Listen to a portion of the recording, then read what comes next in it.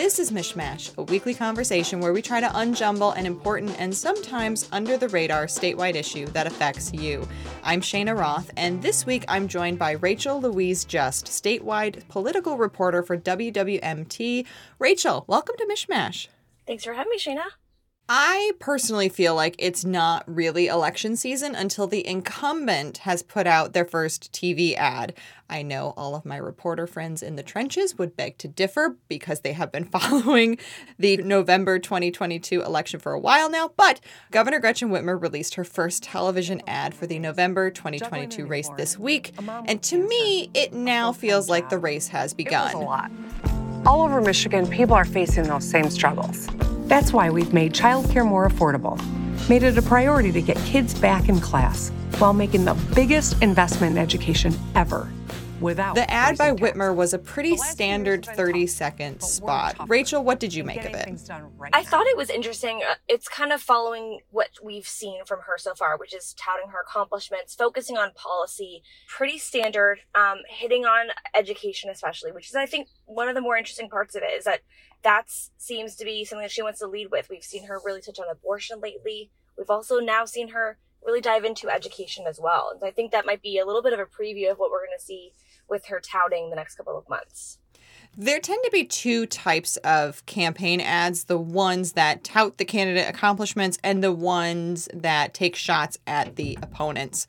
Whitmer, as of right now, has no idea who her opponent is going to be, as the Republican primary hasn't taken place yet, but she could have gone negative at the GOP in general.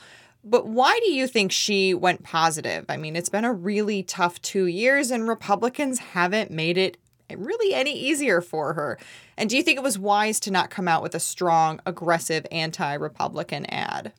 This governor knows exactly what she's doing. There's no doubt about that. I think that she is aware that coming out with an attack ad right away is going to open her up to those attacks. She's already fielding those off.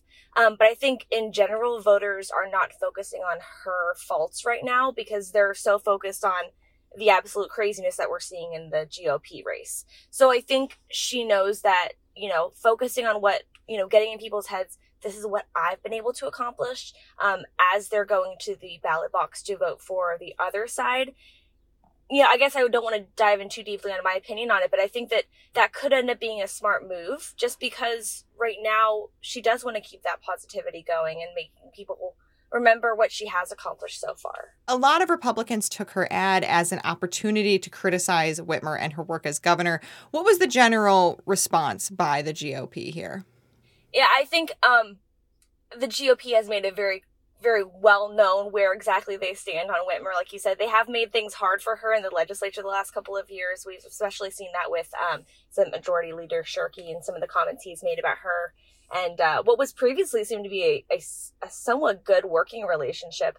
I think there was a little bit of frustration, at least from what I had seen expressed over some of the things that she touted were bipartisan accomplishments. It's not surprising to see that, someone wouldn't say, well, look, I've done this thing that's bipartisan and really touch on that because it takes away a little bit from the power of what they've also accomplished within that. So I think that was something that I saw a little bit of frustration expressed, but also, Republicans are not going to let go of the fact that we did have lockdowns, and that was a huge issue that they were touching on for years and for months. And so I think that we're going to see that come back into the foreground as more people are reminded of that, which a lot of people were not happy with those lockdowns, even if they did, in some cases reduce the number of deaths we had in the state. So I think that was kind of the overall reaction I've seen. I'm also intrigued to see how they respond to the rest of her campaign and how she kind of starts to adjust it once we get closer to the general. Since we've been talking about Whitmer, we got to check in on the Republican primary.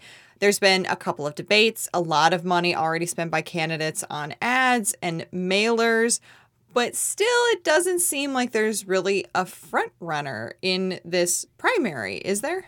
No, that's fair to say. There is not a front runner. We've seen a ton of polls, and every single one of them seems to have a different front runner. The most recent that I've seen is the MERS Mitchell Research poll, which was showing that Tudor Dixon was leaping way ahead, 11 points of the closest competitor.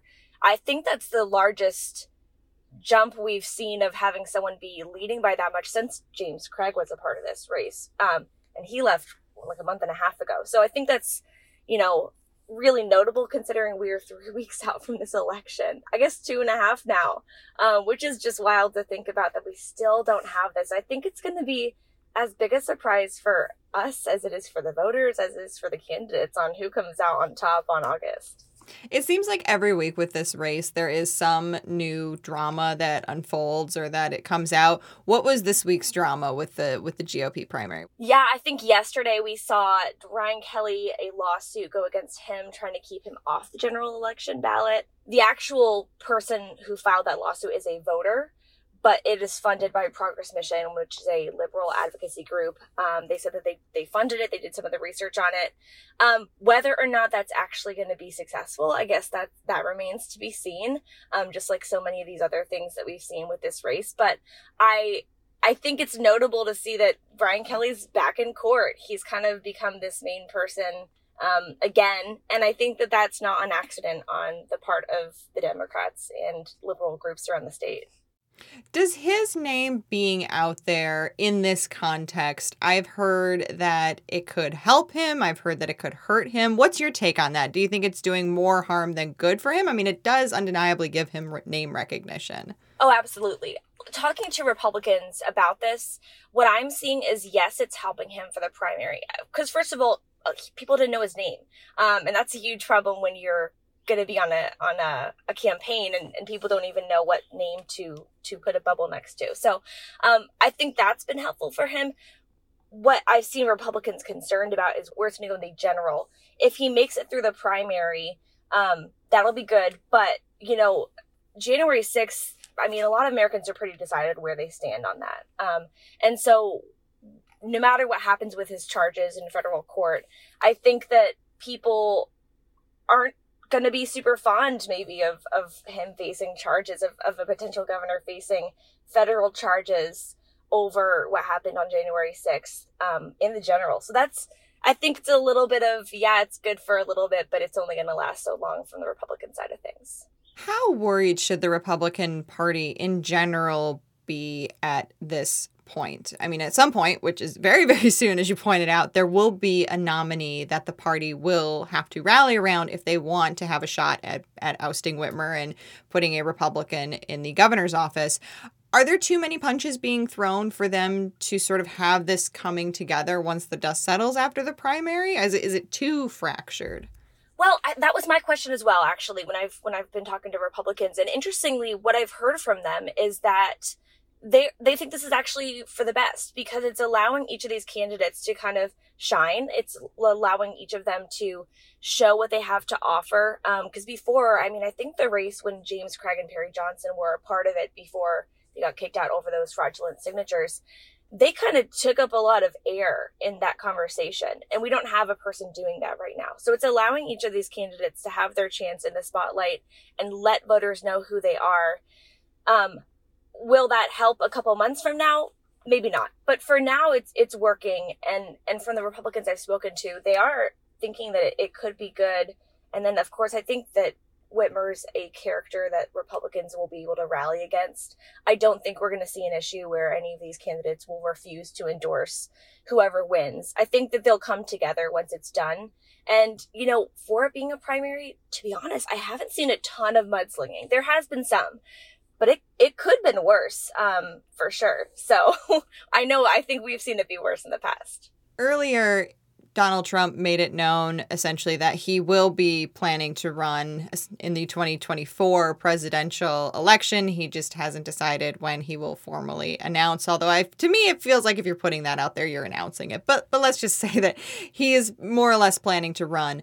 Where are these candidates when it comes to Donald Trump and the Trump train? And is it looking like he's going to endorse any of them? I think we've all kind of been waiting for that endorsement to happen. I would have thought it would have happened by now. I actually would have thought he would have been out here campaigning for some of them by now. I think that even some of the political operatives I've spoken to were planning kind of their summers around that, and then it didn't happen. So I think he will endorse someone, but, I think we've learned from the last couple of years, Donald Trump does not like to lose.